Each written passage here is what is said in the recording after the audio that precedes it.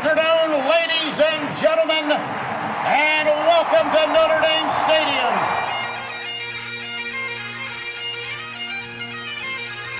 Zbikowski trying to get to the outside. He has blockers in front. Tom Zbikowski along the beat. Shakes him off to the 5 and a touchdown. And now it is down. It is over. And the Irish have knocked out number one Clemson. Brady Quinn looking. Pump fakes. He rolls to the near side. Throws it. It's caught by Samaja. Inside the 20. Inside the 10. He's going in. Notre Dame has scored. Jones is the back. He's got it again. And Jones a lot of room. Tony Jones makes a cut. Gets a block. And scores. Is that the play that will seal the playoff bid for Fighting Irish? What's going on, and welcome to another edition of Sons of Saturday Irish. I'm Tyler Rojak, and I'm here with my co-host Luke Smith, and today we're going to be talking about practice. Notre Dame kicks off its first spring practice session on St. Patrick's Day, March 17th, and will go all the way until the Blue Gold game on Saturday, April 23rd in Notre Dame Stadium. This will be our first real look at the 2022 Notre Dame football team, and there's already plenty for us to talk about ahead of the first practice. The media will have some access to the spring practices, but not a ton. I think portions of 5 different practices will be open to the media. Neither Luke nor I will be there, but I'm sure we're going to hear a lot from our friends on the beat who are, and from player and coach interviews after practice. So today, we're going to discuss some of the storylines that interest us the most heading into spring ball, starting with the obvious. Who's going to take over for Jonathan Doerer at kicker? We might get into the competition for punter as well. We know that position is up for grabs as well. I'm kidding. Obviously, we're going to talk about Tyler Buchner because there's no other place to start with this team than the quarterback. We'll also talk about some other position battles on offense and defense that interest us, and which early enrollees we're most excited to see put the pads on. And we'll close with some recruiting talk. Notre Dame, as it stands, the 2023 class is number 1 in the country. I bet you can't guess who number 2 is. And maybe we'll have some discussion on the Notre Dame Hoops team because we're recording this on Tuesday, so by the time some of you listen to this, Notre Dame might have already played Rutgers in the play-in game. But Luke, in the spirit of St. Patrick's Day, do you have any fond memories from celebrating what is personally my favorite holiday?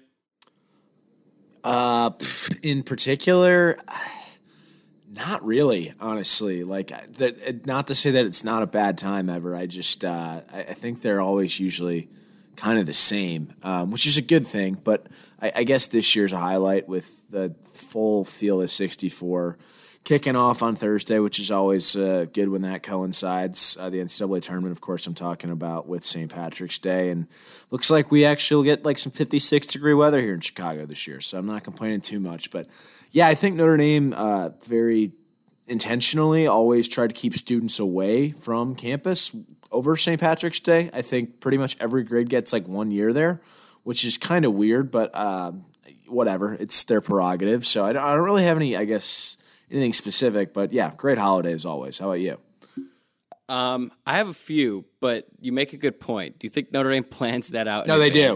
I know that for a fact. Yes. Oh, they do? Mm-hmm. I'm trying to think. I had one St. Patrick's Day on campus. It was actually, it was 2016. It was my sophomore year, and I don't know if I'd consider it a fond memory, but I had this. I had a pretty late day. It was like a Tuesday or a Thursday, and woke up pretty early. Started drinking probably far too early in the morning, but I did have one class that I couldn't skip. And loved the professor, and I think my statute of limitations is passed now. I think I can share this story on record.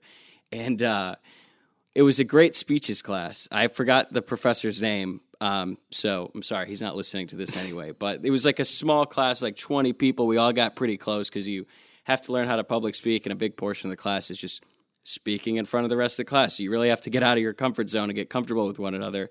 And a few other classmates of mine also started drinking a little bit early that day. No one's like obnoxious or bad, but everyone kind of knows what's up in the room. What we didn't know was that day, Father Jenkins was giving a speech to our whole class about how to public speak. So it was a surprise, an unwelcome one to most of the class, because he walks in and everyone's just kind of frozen. Hell, I'm like 20, I think. No, I was 19 at the time. So I'm definitely underage. The president of the school is in the classroom. There's like 4 or 5 of us who've definitely been drinking. don't think we smelled like alcohol, but that was my St. Patrick's Day experience at Notre Dame. Yeah, that's definitely not very memorable. Well, like I guess it is, but like not in the way you think of memorable things. But yeah, wow. Yeah, not in terms of like, wow, what a great party at Notre Dame. Speaking of that, Blue and Gold game, Saturday, April 23rd. Is pig tossles still a thing? It's a good question. I don't know. You should probably ask your old roommate. I thought he might have ruined it when he ran off with money and lived in Guatemala for a couple of years after ripping people off.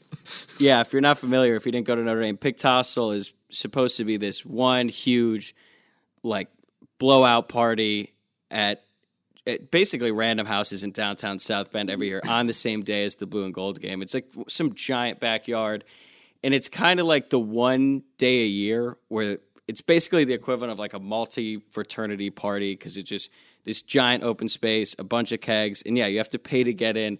And an old roommate of mine profited pretty heavily on it, and after graduation just sort of ditched society and moved to Guatemala for a little bit. I think it was a swim team thing, but I don't really know. I guess we're really showing our age here now. It's a pretty garbage event. I think I went twice out of my 4 years. It just like isn't very fun. But yeah, I mean, people enjoy it, so I know. It definitely got a little bit overhyped. All right, let's move on to spring practice. And like I said, we're going to start with Tyler Buchner because it's his time.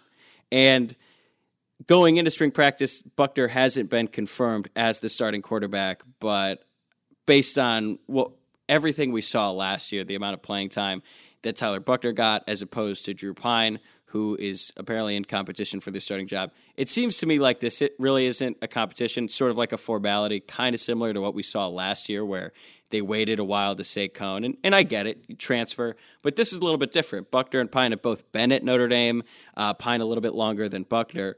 But going into spring practice, QB1 has not been announced, but all eyes are on Tyler Buchner, and for good reason.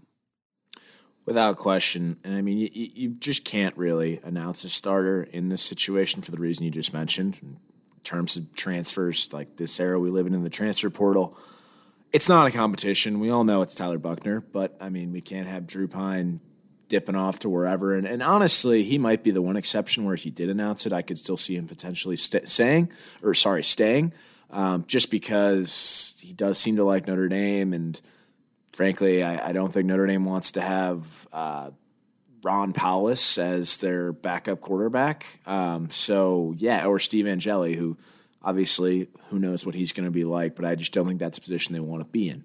So I get why they haven't announced a starter, but there's no doubt in my mind there's not really a competition going on there unless there's something going on that we're not aware of.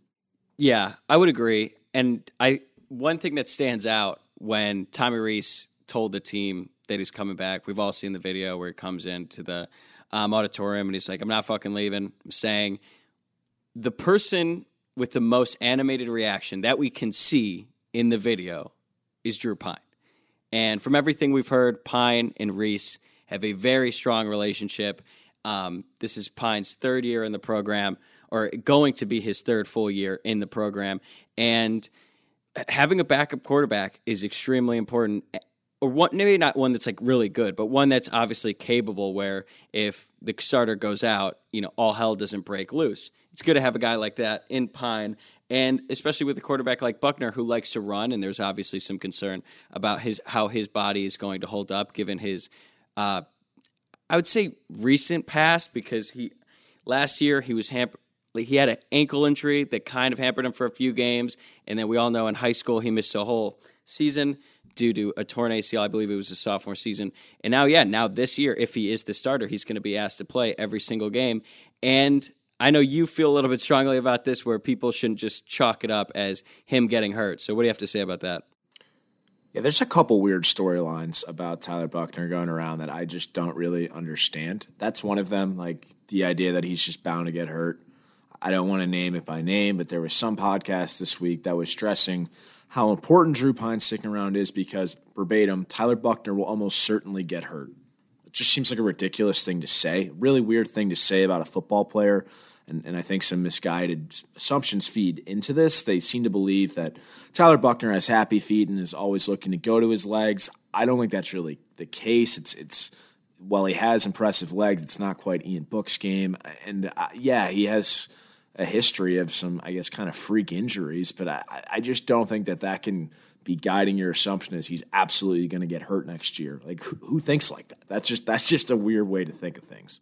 Yeah, and another thing, too, is Notre Dame's not going to use him the same as they did last year. Yes. Like, last year, as a, borderline package QB, actually, it's not really borderline. He was just a package quarterback. He came in to typically ignite the running game, and a lot of times he'd run, lower his shoulder on defenders, throw a stiff arm, try to break some tackles. Is he really going to do that as much when he's the starting quarterback? I don't think so. And that right there could and should save his body from injury, at least a little bit. Yeah, and that leads me into another storyline there seems to be about him that I don't really understand, and that one is that he's not a good passer. We saw him attempt 35 passes last year. Not really sure how anybody can make a determination on his passing abilities from that small of a sample size. I've heard some people say that if he was that strong of a passer, we would have seen more of it last year. I just don't think you realize that every time he was brought into a game last year, it was to do exactly what you just said. That was to make a play. As a result, we didn't see him in the traditional passing flow, quarterback flow. He was always trying to break the game open. I expect that to change as a traditional QB1, and the Buckner era should also see the return of RPOs, which will open up the entire offense. So I just all we heard about this kid in high school is how great of a passer he is. And then he, unlike a lot of guys who have come in really highly touted, actually did get on the field his freshman year. And somehow because we saw him, that means he sucks. That's just like the misguided Notre Dame fan who's never going to be happy. Like, he actually got on the field. Phil Jurkovec didn't really do that. Brandon Wimbush didn't really do that. This guy played meaningful minutes, and that means he fucking blows apparently at passing because he didn't do it. I don't know. It just drives me nuts. The thing is, Trevor Lawrence sort of ruined it for all true freshman quarterbacks from there on out, because prior to Trevor Lawrence, I think people would give a little bit of a grace period to a true freshman quarterback because, okay, he's a true freshman learning and adapting the college game. It's significantly harder. But then once Trevor Lawrence dominated college football, dominated Notre Dame in the college football playoff semifinal, and won the national championship as a true freshman, I guess now he is the standard of which every true freshman is compared to, which is totally ridiculous. Unfair. Trevor Lawrence is a generational talent. Yeah. Look at, the quarterback Notre Dame is going to face in week 1, C.J. Stroud. Last year, incredible year as a redshirt freshman. He didn't throw a pass in 2020. So if he gets on the field as much as Tyler Buckner, is the conversation different about C.J. Stroud going from year 1 to year 2? Because the fact that we did see him on the field, and yes, he did struggle, but at times, in the one time where we saw him really play a traditional QB, when Notre Dame sort of let him have it against Virginia Tech, and yeah, there was some really bad throws. The pick 6 in the second half was crushing, but he's a true freshman. Sometimes that happens. But in that same exact game, he had some really good throws too. I'm thinking of one right off the top of my head to Avery Davis and Kevin Austin. So we see the flashes where he's really good, but we're quick to point out, and we, speaking of Notre Dame fans as a whole, just are quick to point out the times here he made mistakes. But personally, I think it's good that he had the opportunity to make those mistakes in a game setting in the first place, and it didn't, completely deter the entire season because Jack Cohn came in and sort of fixed things. But it's actually a good thing, in my opinion, to get that out of the way early. Yeah, and not in the horseshoe. But that actually is another really good point. And this is something that I've been hearing more and more of recently, and it's total hindsight bias as it pertains to the Fiesta Bowl. Because, yeah, some people were saying this right away, but I think especially some members of the beat were not talking about this initially, and now it's as if I've been talking about this all along. The idea that he had to have done something wrong to have not played in the Fiesta Bowl, look, everyone's guilty of hindsight bias, but I'm really tired of this one. It seems like people forget how well Jack Cohn played in the first half of the Fiesta Bowl and how well that game was going for Notre Dame's offense. He was 24 at 33 for 342 yards and 4 touchdowns in the first half. He looked so good, there really seemed like there was no reason to take him out. He just kind of riding the hot hand. I think that gets lost is he was so good in the first half that when I was at the game, and it never really occurred to me we should probably put Buckner in here just because, he still ended up with, 589 yards for the game? It was a ridiculous stat line, and everybody's a Monday morning armchair quarterback, but that one really bothered me because it lost sight of how the game actually felt at the time and kind of how I was at least reacting in the moment. Yeah, the only counter I would say is I think there were times in the game where Buckner could have been in as a runner just because the running game was non-existent. But I think part of that was the game plan going into it. It felt reminiscent of that Georgia game in 2019 where Notre Dame was like, we're not even going to try to run the ball. I mean, hell, we have Blake Fisher coming back who's missed the entire season with the torn meniscus. How much are we really going to ask of him?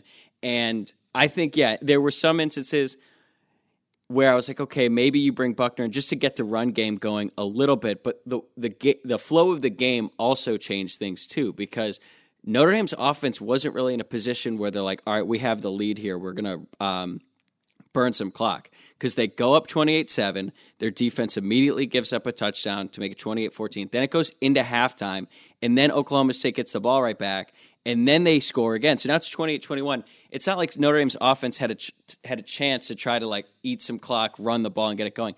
By that time, Notre Dame's offense was kind of on their heels, and considering how much success they had in the first half with the short passing game, I understand why Buckner didn't come in there. Like, just keep it going with the offense that you're running. Obviously, it didn't work out. Notre Dame's offense wasn't really able to adjust as well as Oklahoma State's defense. But yeah, that's, again, easy to play the results there. I don't really think that's indicative of what the coaching staff thinks of Buckner as a player. But now as we look ahead, it's a totally different. That game plan was designed for Jack Cohn and what he was good at. Now, Reese has an entire offseason to build the offense around Tyler Buckner and what he's good at. Yeah, exactly. So I don't know. I just feel like I've heard a lot of things that are just total hindsight bias, and I get there's not a lot to talk about right now, but there's also no reason to make stuff up either. Yeah, are you excited for the overreaction? Because like I said at the beginning of this, we're not going to get a ton to see of Tyler Buckner other than like the B-roll clips that the Notre Dame media team puts out after practice, and obviously what we see during the blue and gold game. But are you ready to just hyper-analyze some real quick practice videos? I hope that there's been enough discussion about like the over-analysis that it actually kind of fades away. Like, that's just a hope. I don't know. It's probably not realistic, but it's a hope.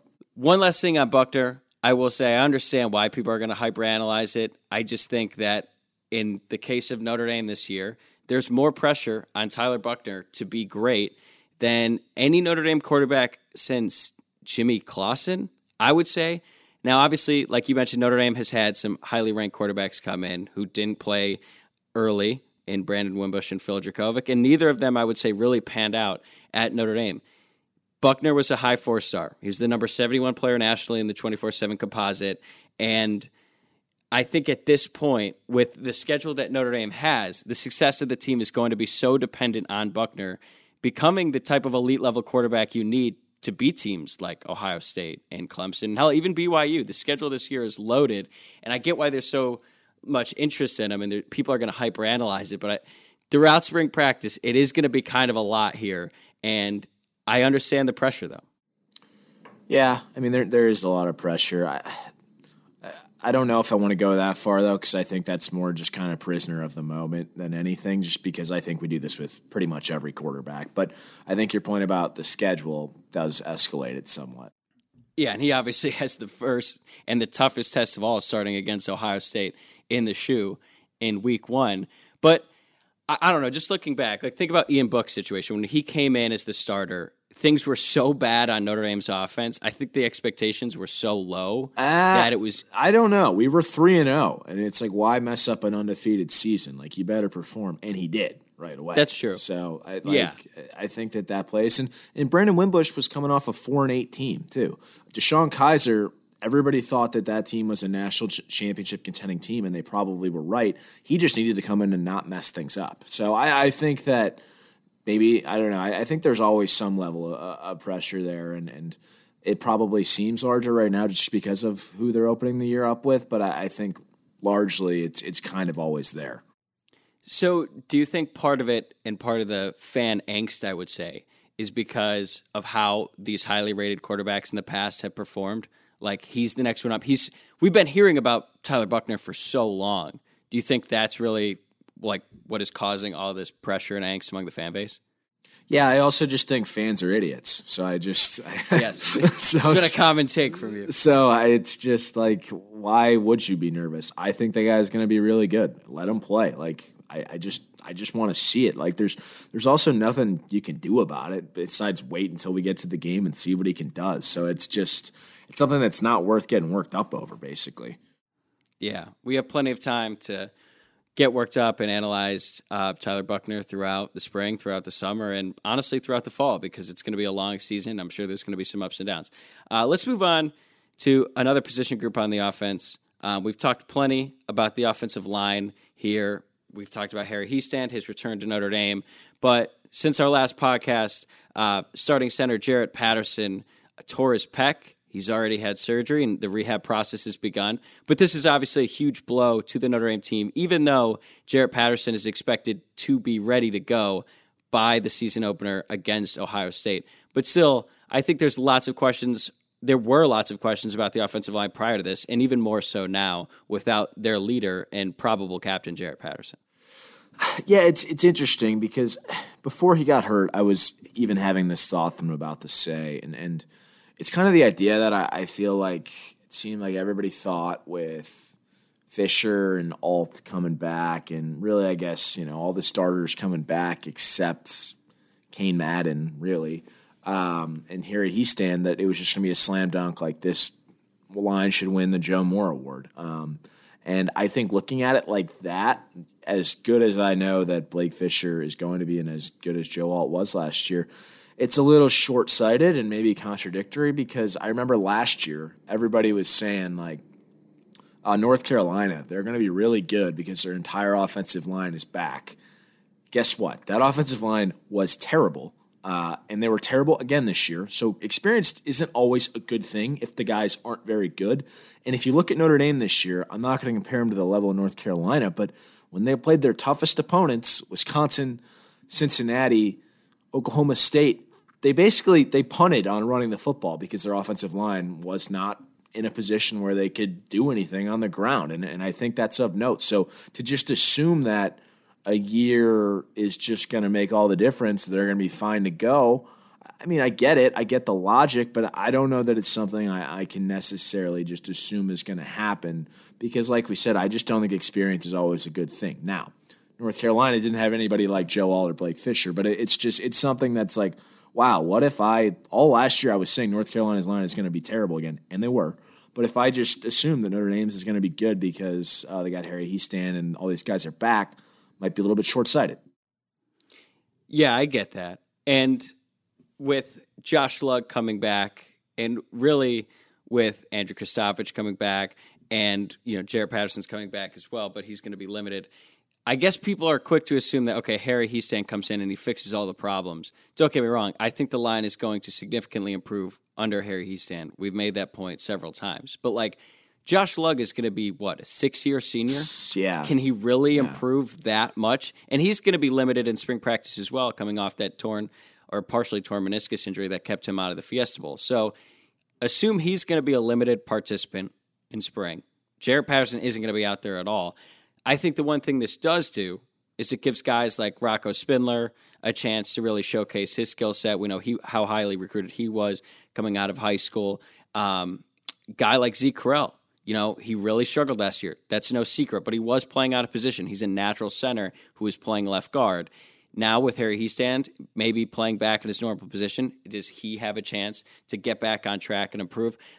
How Harry Hiestand moves pieces around the offensive line, I think that's going to be really interesting to watch over the course of the spring with these guys out, and then could sort of set things in motion for the fall, because then, hey, say Lugg gets back and they want to move him to guard, but Rocco Spindler takes advantage of this opportunity in the spring and just really kills it, and now he might be a starter.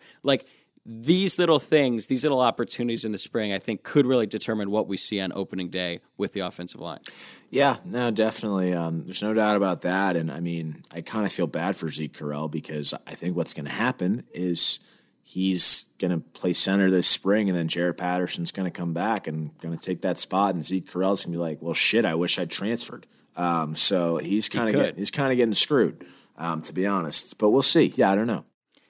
And Zeke Correll could still transfer. I do think that after spring practice, how it happened last year when Jordan Johnson transferred after spring, this is common. Guys are going to do spring practice. They're going to kind of get a sense of where they are at on the depth chart, and they could transfer. I wouldn't be surprised if Notre Dame lost a couple guys, but, I mean, that's just the nature of the business now. Besides the offensive line, what other offensive storylines are you most interested in? Can Notre Dame get a level of consistency at receiver from anyone besides Lorenzo Styles or, assuming he's healthy, Avery Davis? Because I think we saw that from Styles the second half of last year. He obviously really kind of blew up in the Fiesta Bowl. And Davis was their most dependable receiver last year. I would argue before he got hurt, he was far more dependable than Kevin Austin. He didn't have off games. There were some games he didn't get the ball, but he was always doing something. He was, I thought, our most dependable receiver. Obviously, I don't know what that recovery is looking like right now. We're hopeful he's back and fully healthy. But other than that, the receiving room is kind of a mixed bag. Braden Lenzy kind of started off his career maybe better than he's ever reached since. Like he used to be able to be kind of a threat in jet sweeps, things like that. He doesn't really seem as explosive as he once was.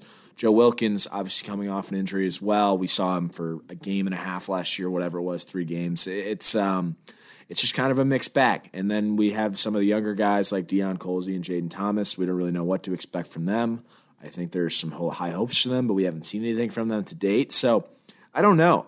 But those are really kind of the 2 guys that can be dependable, and that's Styles and a healthy Davis. And obviously I think we know Michael Mayer is going to see his share of brackets this year. So who are they going to get the ball to? That's a question. And who's going to step up and kind of make that offense work? Yeah, I agree. I would say pretty much the same thing. We've talked at length about the receivers on this podcast plenty of times.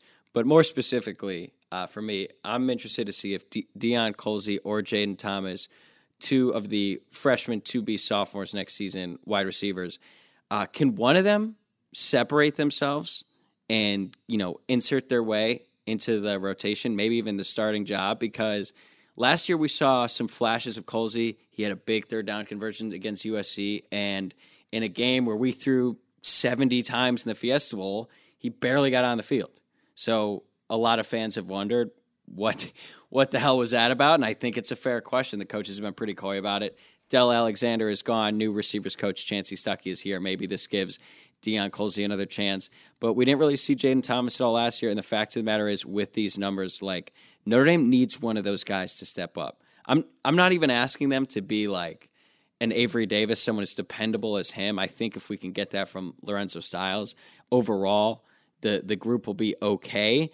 But, like, if Colzie plays up to what his status was as a recruit, because I think people forget, like, Colzie was a big get at the time because he lives in Athens, Georgia, so Georgia's backyard. I think he was the 4th highest recruit in his class. So he comes in with all this hype. We see him a little bit as the year goes on, and then it seems like the conversation surrounding him in this past offseason honestly hasn't been great. I know Pete Sampson has reported that there's been some questions on the coaching staff about Colzie's compete level, particularly in the winter workouts, where that's just not the case with Styles. Like, Styles came in, is a dog, forced his way onto the field as a freshman, and then by the end of the year, I mean, you could argue that he was the most talented wide receiver, even with Austin. So I think there's a lot of pressure on both of those guys, but I think a little bit more so with Colzie, just considering what we thought he was as a player coming into Notre Dame. Yeah, no, without a doubt. And he did have a couple moments last year, but we'll see. I don't know. We just didn't see enough of it. And like I said, it's about that level of consistency, and obviously just haven't seen that yet. I'll keep it with the skill positions, too. Another thing that I'm going to be looking out for is who is going to take over as the lead running back with Kyren Williams gone. The stakes here probably aren't as high as wide receiver because Logan Diggs, Chris Tyree, and Audric Estime all clearly look like capable backs. But when you look at the Fiesta Bowl, like Logan Diggs had a great second half of the season, and he showed flashes, and people are comparing him to prime Le'Veon Bell, and that's all great and all. But then against a really good team, I know that the line didn't play that great, and running the ball wasn't, a high priority in the offensive game plan, but he just left a lot to be desired. And I understand Chris Tyree last year was dealing with a turf toe injury, nagging, and sort of derailed his season. But coming out of high school, he's a 5-star back that we thought was going to like change the offense. Like going into last year, I had really high hopes for him. Now, it's going to be a little bit difficult to make that kind of impact when Kyron Williams is a starting running back doing what he does. But this year, I think you kind of need one of those guys to really assert themselves as the one. Like I know we're going to be running a lot of 2 running back stuff. Both guys will be getting a lot of carries, and Estime might force them as well. But I think you need one clear, like, not saying Kyron Williams level of sort of like trustworthy, but a guy who, in big moments can get you a first down on like 3rd and 3, but also break one open for a big touchdown. Yeah, no, it'll definitely be interesting to see kind of how they mix and match those guys. Who knows? Maybe Tyree will get split out into the slot more to help with some of the receiving woes too. So I don't know, but I'm eager to see who kind of steps to the forefront there. If you had to guess, who do you think is getting the bulk of the carries out of the 3 running backs, like at the beginning of the season? I don't know. I could see it being Tyree or Diggs because I don't know how much of Tyree's injury played into last year. So I just don't know enough to give an honest answer there. But between those two, I would think. Personally, I think it's going to be Diggs because I think Tyree's going to get a lot of receptions. I think they're going to split them out. But, that's just a guess as we're in, it's March 15th right now. A lot can change between now and then. All right, let's move on to the defense. What storylines are you most interested in on that side of the ball? Yeah, can Clarence Lewis bounce back? I think maybe rumors of his demise were somewhat exaggerated last year. I don't think he was quite as awful. Rumors? He was not quite as awful as he looked in the Fiesta Bowl, all in all. He was awful that day. But all in all, I don't think he was that awful. And I was going to say, I don't think there were rumors. I think it was pretty clear he was bad. And I think that gets unfairly blown out of proportion because of how well Cam Hart played last year. So I think he can be fine. I mean, you just hope these cornerbacks have short memories. I don't really know. But that's going to be huge because otherwise, I just don't really know who's there. And that's going to be a problem. Yeah, what's the deal with Tariq Bracy? Does anyone know? He's in school. I don't think he's playing football for Notre Dame. Interesting. Yeah, he hasn't been in any of the videos released. I don't know that from anything. That's just what my mind is telling me. Your hunch? Yeah. It is weird how quiet he's been this offseason. No formal announcement one way or the other about whether or not he's coming back. But you're right, he is still enrolled in the school, so he could finish out the semester, graduate, and then grad transfer somewhere else. But it does seem a little bit odd because if he were to come back, he'd get plenty of playing time. Whether or not he's the starting field corner or the nickel back, he would see a lot. I know that his career has been a little bit up and down, but in the Georgia game in 2019, going back to that again, he showed real flashes of a guy who could be a really impactful defensive back. And then, he gets benched after the Clemson and North Carolina games in 2020. But Clarence Lewis just hasn't done enough to separate himself, even if he's not going to be this great player. It is odd that Bracy hasn't made an announcement one way or the other. I mean, Georgia in 2019 had, George. I don't even remember if George Pickens played that game. He might have been hurt. They didn't have that many great receivers. He sees Ohio State on the schedule, and he sees Smith and Jigba and Marvin Harrison Jr. and all those guys, and he might say, that's going to ruin any chance I have of playing future professional football. So that could be part of it. That's true. Maybe he's just looking out for himself. I could see a world where he does come back. Yeah, it could happen. I just doesn't seem strong. It could happen, but right now I would say the momentum is not leaning that way. I'll stick with the cornerbacks. One thing I'm really looking to see, sort of similar to the wide receiver position, is can one of the 3 freshmen to be sophomore corners separate themselves and get on the field?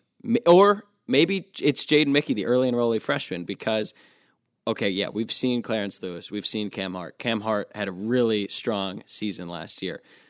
Other corner, up for grabs, where Notre Dame signed three-star cornerbacks in Ryan Barnes, Chance Tucker, and Philip Riley. Ryan Barnes was the only one who saw the field last year with 3 snaps. And Mickey, I think he came into Notre Dame 5'11", 170. That's what he was listed at, so he was probably a little bit lighter than that. He's probably a little bit too small to make an impact this early. Maybe at the end of the season if he bulks up over the spring and summer. We'll see. But one of those guys has got to be a hit. You can't go 0 for 3 there. I know we haven't recruited that well at DB in the past. We're hoping that Ramon Henderson can really excel at safety, and how Xavier Watts, who is a converted wide receiver, if they can play at safety, that's great to go along with Brandon Joseph. But like, the recruiting at corner has been so bad, and I know it's looking up for 2023. If we go 0 for 3 here, that would just be really bad. You're putting a lot of pressure on future freshmen looking down the road, and I don't know. We'll see here, but I have to imagine one of those guys can sort of get on the field or make some sort of an impact. Yeah, you would hope so. If I had to guess, didn't Ryan Barnes jump onto the 2 deep like very late in the year? His only 3 snaps were in the Fiesta Bowl, which didn't make any sense. So go figure. All right, so maybe it's Ryan Barnes. Another player I'm going to keep an eye out for in the spring is Prince Kollie, because he's getting a little bit lost in the spotlight because of Jalen Sneed coming to Notre Dame, who's coming in with a ton of hype. He's already enrolled at Notre Dame. He's going through winter workouts, and deservedly so. Sneed's probably going to be an awesome player. But we're quick to forget how much hype Prince Kollie came in with. And hell, he won the High School Buckus Award, which goes out to the top prep linebacker. Jalen Smith won that same award when he came out of high school. Like, we were all very high on Prince Kollie, and then he had a pretty severe bout with COVID, it seems like, right during fall camp, which is like the worst possible time to get it. And it sort of derailed his whole first half. But now, he's got a year under his belt. He's had some time. He did get in for like 58 snaps last season. Al Golden, he's got a new defensive coordinator, someone who could try to use him. I think we'll see him this year, but I think that we're going to start to see those flashes of potential and the great player that we thought he was in high school this spring. Yeah, I think you're right. He did kind of get lost in the shuffle just because of everything that happened with he got COVID, all this stuff. But I do expect he'll play a pretty big role this year. So I'm looking forward to that. And really, I guess just that defense at large, like, I don't think we really actually know what it's going to look like, even though we said, it's going to be Marcus Freeman's defense with Al Golden calling the shots. But then, maybe it's not. So actually seeing what that looks like will be interesting. Yeah, I wonder how Al Golden has been using the past few weeks to sort of acclimate himself with the team and the rest of the coaching staff.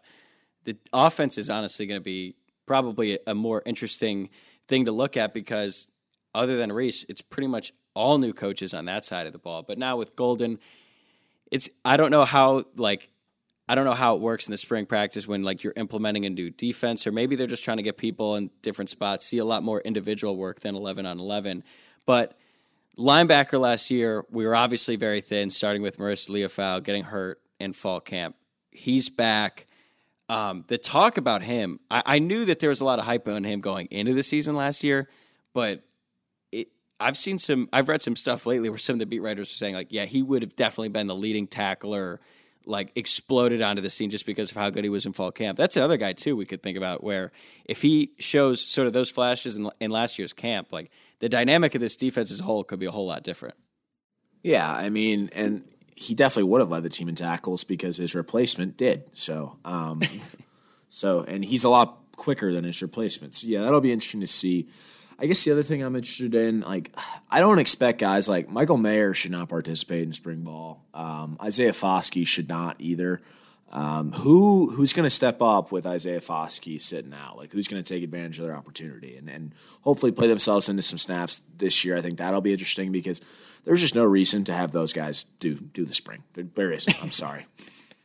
Should we red jersey at D end? May as well, right? I mean, it's not, from what we've heard, he hates practice anyways, so I don't know why I would even do it. Yeah. Yeah, what did Kelly say? He was just kind of in fall camp last year, nothing spectacular? Yeah, something like that. That was very weird. Yeah, I'm with you. I wouldn't mind seeing him take just minimal reps. Jason Adebiola, too. Yeah.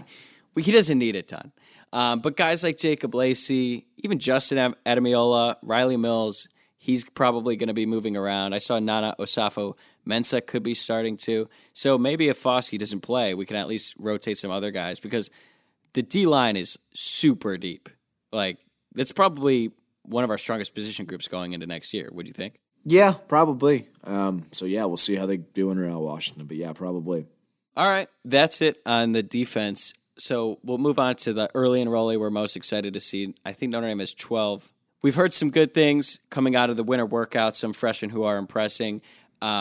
one name that keeps coming up is Josh Burnham, and I'm really excited to see him on the field with the pads on because Pete Sampson reported that Burnham has been the most impressive early enrollee in winter workouts, not because he's some freak athlete or anything, but apparently his determination and ability to push himself beyond all physical limits has been really impressive to the veterans on the team and the coaching staff. And we've heard time and time again from guys like Mike McGlinchey and other former players who are, really good players and who've been in the program a long time, who talk about those workouts at Bayless as just the most grueling thing they've ever experienced. So for a kid who should be in high school to come in and excel at those it's pretty impressive stuff if that's the case.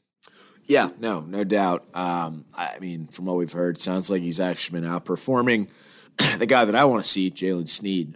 So that's interesting, but that's another guy that I'm interested in seeing just because we know he's probably the best athlete in the class. I don't think he lacks any confidence for it either. I think he's pretty much said as much. So yeah, that'll be interesting to see. Yeah, I don't know how much we'll actually be able to see of them until the spring game, but definitely going to be something to follow. We've already talked with Mike Singer about this before. This linebacker group that Notre Dame's bringing in this year could be tops in the country and could be an anchor of the defense for years to come. But that's sort of all I got on spring ball. But still in the news in Notre Dame. Notre Dame's Pro Day is March 25th, so 10 days from now. And Notre Dame had 5 guys in the combine. I think the things that stood out is 1, Kyle Hamilton is going as high as, I think, 2 in Todd McShay's mock draft. But then sort of on the inverse of that, a guy who we love, Kyron Williams, ran a 4.69, I think was his official time at the combine. So another opportunity for them to, showcase their skills. And hell, even Jack Cohn is moving up the boards a little bit. Are you excited to see anyone at Pro Day? Did they invite MDT back? Micah Dutredway? I know they've done that to some transfers in the past, and I know he's still chasing his dream. They should probably do that. I mean, Freeman doesn't know, but I know who was it they invited back.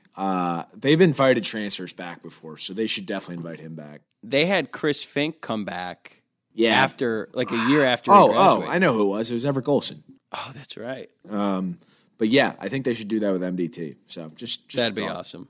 I'm excited to see Kyron, man. I was shocked at the 4.7. We were actually together when that came out, and I guess it was just so shocking to me because I knew speed. People said he didn't have top end speed, but I don't know how many times did we see him get chased down? And that run against Clemson and that run against North Carolina, no one caught him. And there's some good athletes on that team. And then, especially that run against North Carolina, he just threw down and avoided 4 tacklers. So, were you surprised by that? Yes and no. I mean, I don't know. I just try not to put too much stock into these things. It is slow, though. I will admit that. But yeah, there's a difference between playing a game and, actually just, lining up and running. Your form and all that stuff's all out of whack.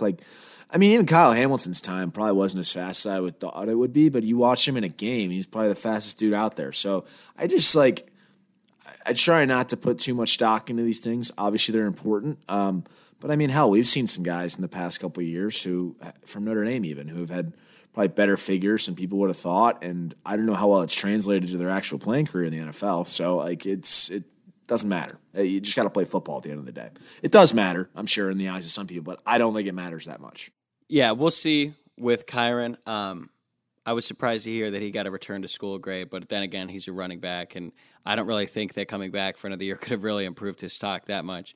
So we'll close with some recruiting talk because Notre Dame's class, as I mentioned at the top, 2023 is number 1 in the country. And I teased it a little bit. I said, I bet you can't guess who's number 2. Who do you think it is according to the 24/7 composite? Assuming you haven't looked it up. Georgia? Nope. Alabama? Texas Tech, because they've got 13 recruits. They've got 4 4-stars and 9 3-stars. Yeah, so I don't think they're going to hang around there. Yeah. This will probably be a different conversation, but I don't know. I thought that was pretty surprising. They just have a lot of guys committed right now. But this is important because at the start of spring practice, Notre Dame's got a lot of important visitors coming in, led by Carnell Tate, the receiver out of IMG Academy. It does seem like everything is pointing towards him going to Ohio State, like pretty much every other top wide receiver recruit in the past, 4 or 5 years.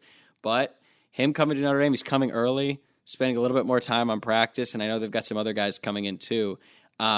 hell, Dante Moore's been been in the news a lot lately. That I think he's like the number 3 rated quarterback in that class too. Apparently, he's a lean towards Notre Dame.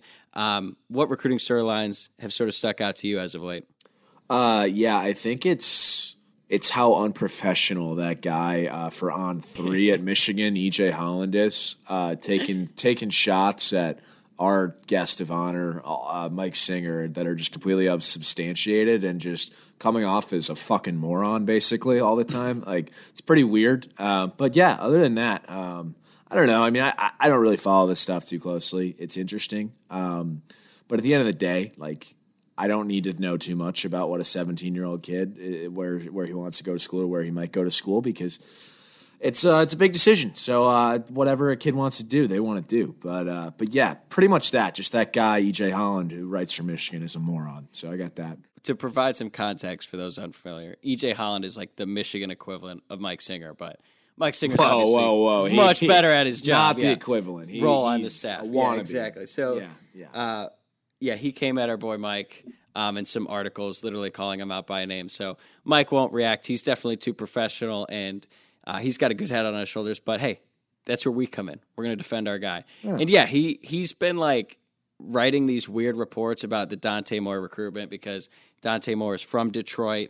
Michigan's going after him very hard. He's, from their backyard, but he's apparently leaning towards Notre Dame. And this is, like we said earlier, Buckner was, I think, 71st nationally. Dante Moore's top 15. This would be a really, really big gap for Notre Dame. And also, I'm calling bullshit on you.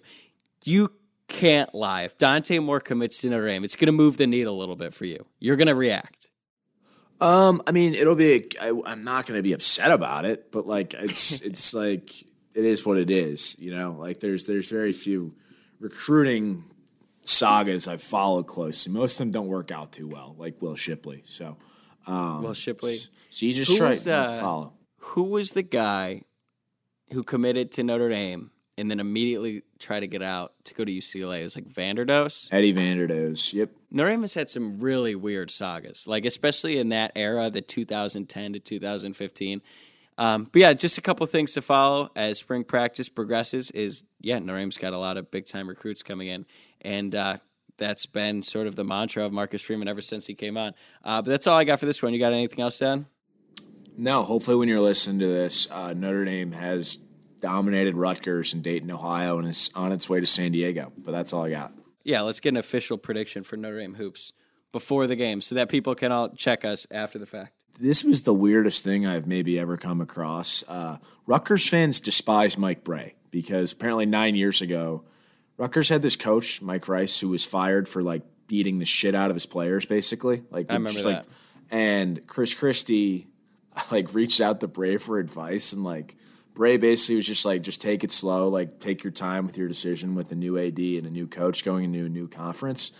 And Rutgers fans took that as like Brey telling Christie that he should shut down the basketball program. So if you look on Twitter, like it's like Rutgers fans despise Mike Brey. And I think if you ask Mike Brey about what he said 9 years ago, he would say, I haven't thought about that in 9 years. It's not what I meant. So that's been entertaining. But that's also kind of compelled me to want to, really win this basketball game, because a season-ending loss to Rutgers, it's hard to think of something worse than that, to be honest. Like Rutgers, when you just hear Rutgers, it's just, ugh, that is gross. But I think the Irish get it done. I think it's like a 48-46 game. It's going to be gross.